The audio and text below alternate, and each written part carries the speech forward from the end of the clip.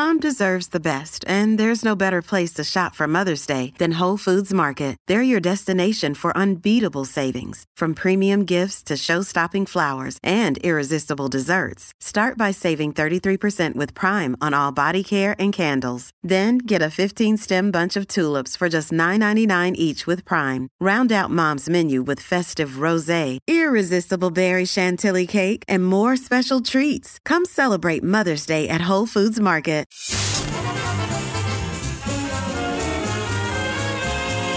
This is Let Me Tell You.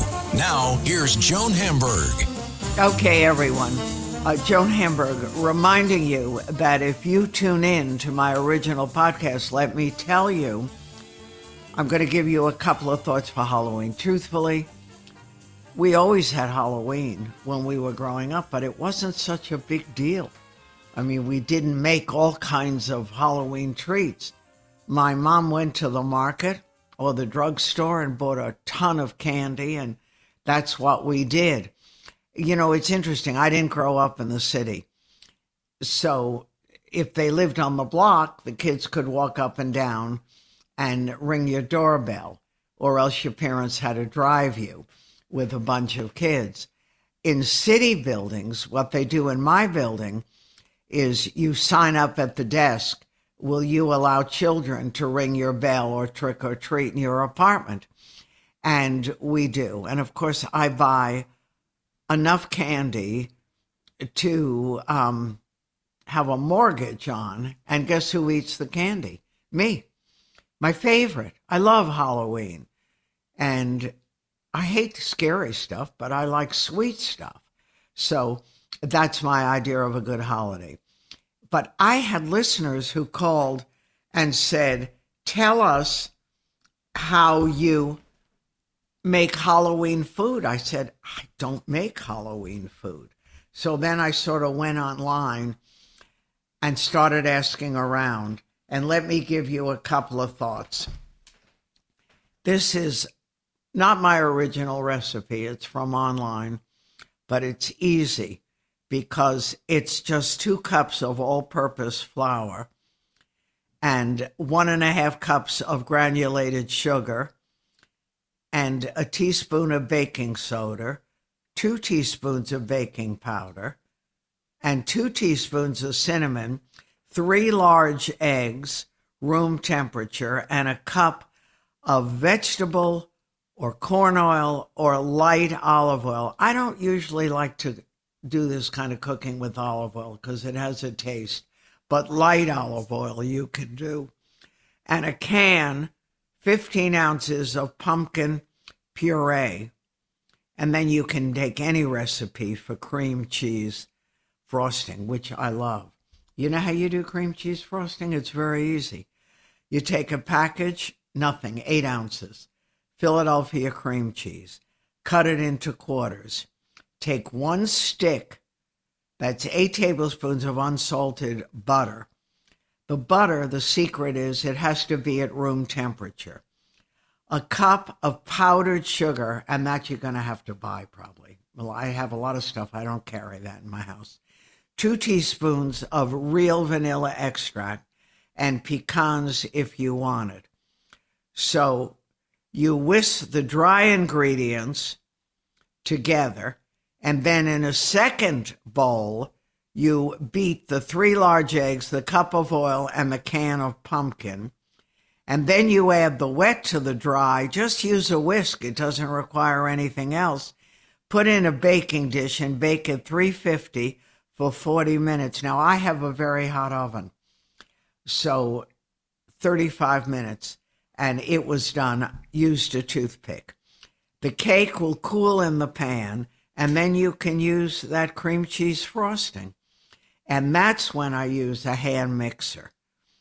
And I beat it, 2 or 3 minutes, and I put that yummy frosting right on it, and it works. And if you are serious, I went to a Halloween dinner, and they served soup, a pumpkin soup, in a pumpkin, in a little cleaned out pumpkin.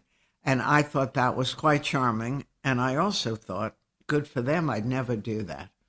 because it's a lot of work to clean out the pumpkin. Apparently, the hostess said to me, I put it in a hot oven, and bake it, and it's easier to clean that way. You just scoop out the middle, and you can serve soup, or you don't have to use that. You can get a pumpkin puree, whip it up with butter, cinnamon, little brown sugar, like you're making the best sweet potato recipe, and stick it back in and put it in a hot oven. And you've got that, and it's good. Halloween is so big. I turned on the Food Network the other day. It's like hours of Halloween cookies and cakes and all this stuff. I don't know about the rest of you, but ours was just candy. And we didn't make this enormous deal, but it's become a major holiday. So check all of that out and let me know if you come up with anything special. Okay. Oh, and by the way, I also, in addition to Halloween, I get my theater questions. What should I see? Well, I haven't seen and Juliet yet, but I heard it was absolutely worth seeing. And now 1776, which I saw ages ago, has come into the American Airlines Theater. Almost Famous is something that people ask me about.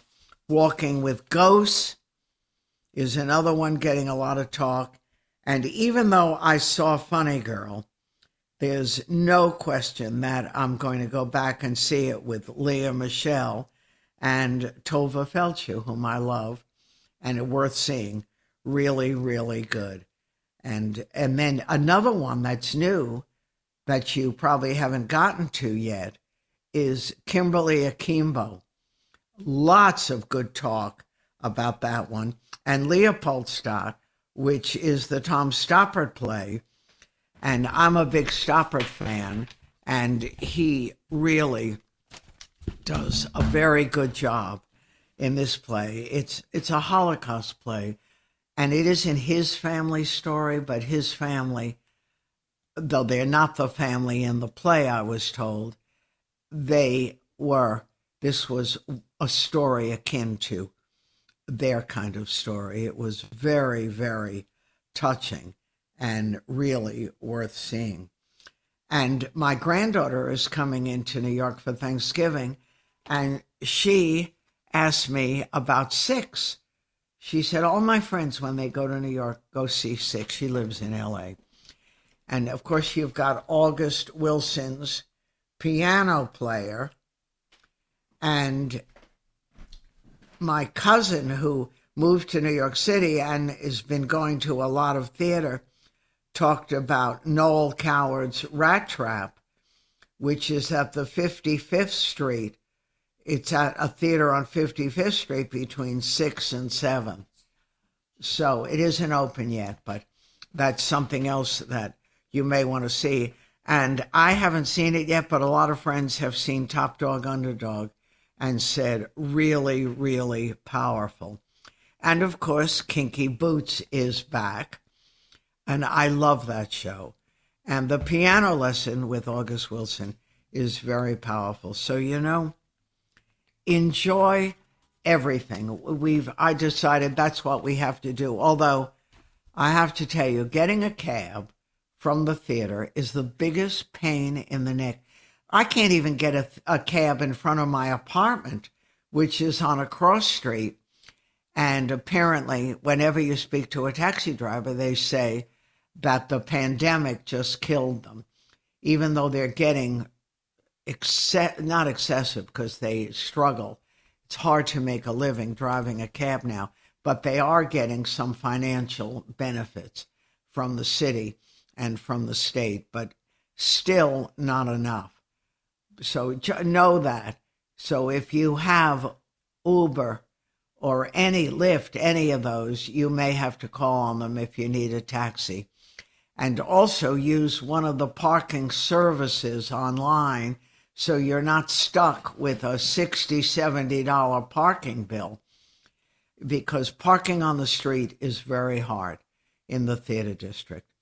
And I never went to matinees, but because really it's so difficult getting a cab a lot of times that I find a matinee is easier and it's light out. And if you're going to the station or the bus terminal or anything, it will be a little easier for you. But come on in and take advantage of the city. And know that all the museums are full of wonderful shows. There's a Hopper show at the Whitney, which people are raving about. And then you can walk from there to the Chelsea Market, which is so much fun. And just pick up something to eat or sit in one of the counters and enjoy it. And go downtown. There's a lot of activity at the South Street Seaport. They now have a food court. And if you're a foodie, you're going to get a big kick out of that. The Met is always a treat. And you can have lunch there and walk through. And they have a very busy bar on weekends. And I tell so many people who call me about how they can meet people in New York and they don't want to go to bars. I say, you can go to bars. You don't have to. Take yourself to the museums. And there's a lot of action. And the end of the day on weekends, a lot of people. And, you know, I went to a lecture at the Historical Society on 77th and Central Park West. I couldn't believe how many guys were there. I heard a really good lecture, and I couldn't tell if they were married or not. You know, I tried. But a lot of guys. So you've got to go where the guys go. It's getting a little chilly to play golf in New York. So I always say, go to the golf course. Guys love golf, and they love golf lessons. But again, take advantage of all the good things that we have here. And don't be afraid. You know, there's stuff going on, and you want to be a part of it. Anyway, a couple of thoughts from the files of Joan Hamburg.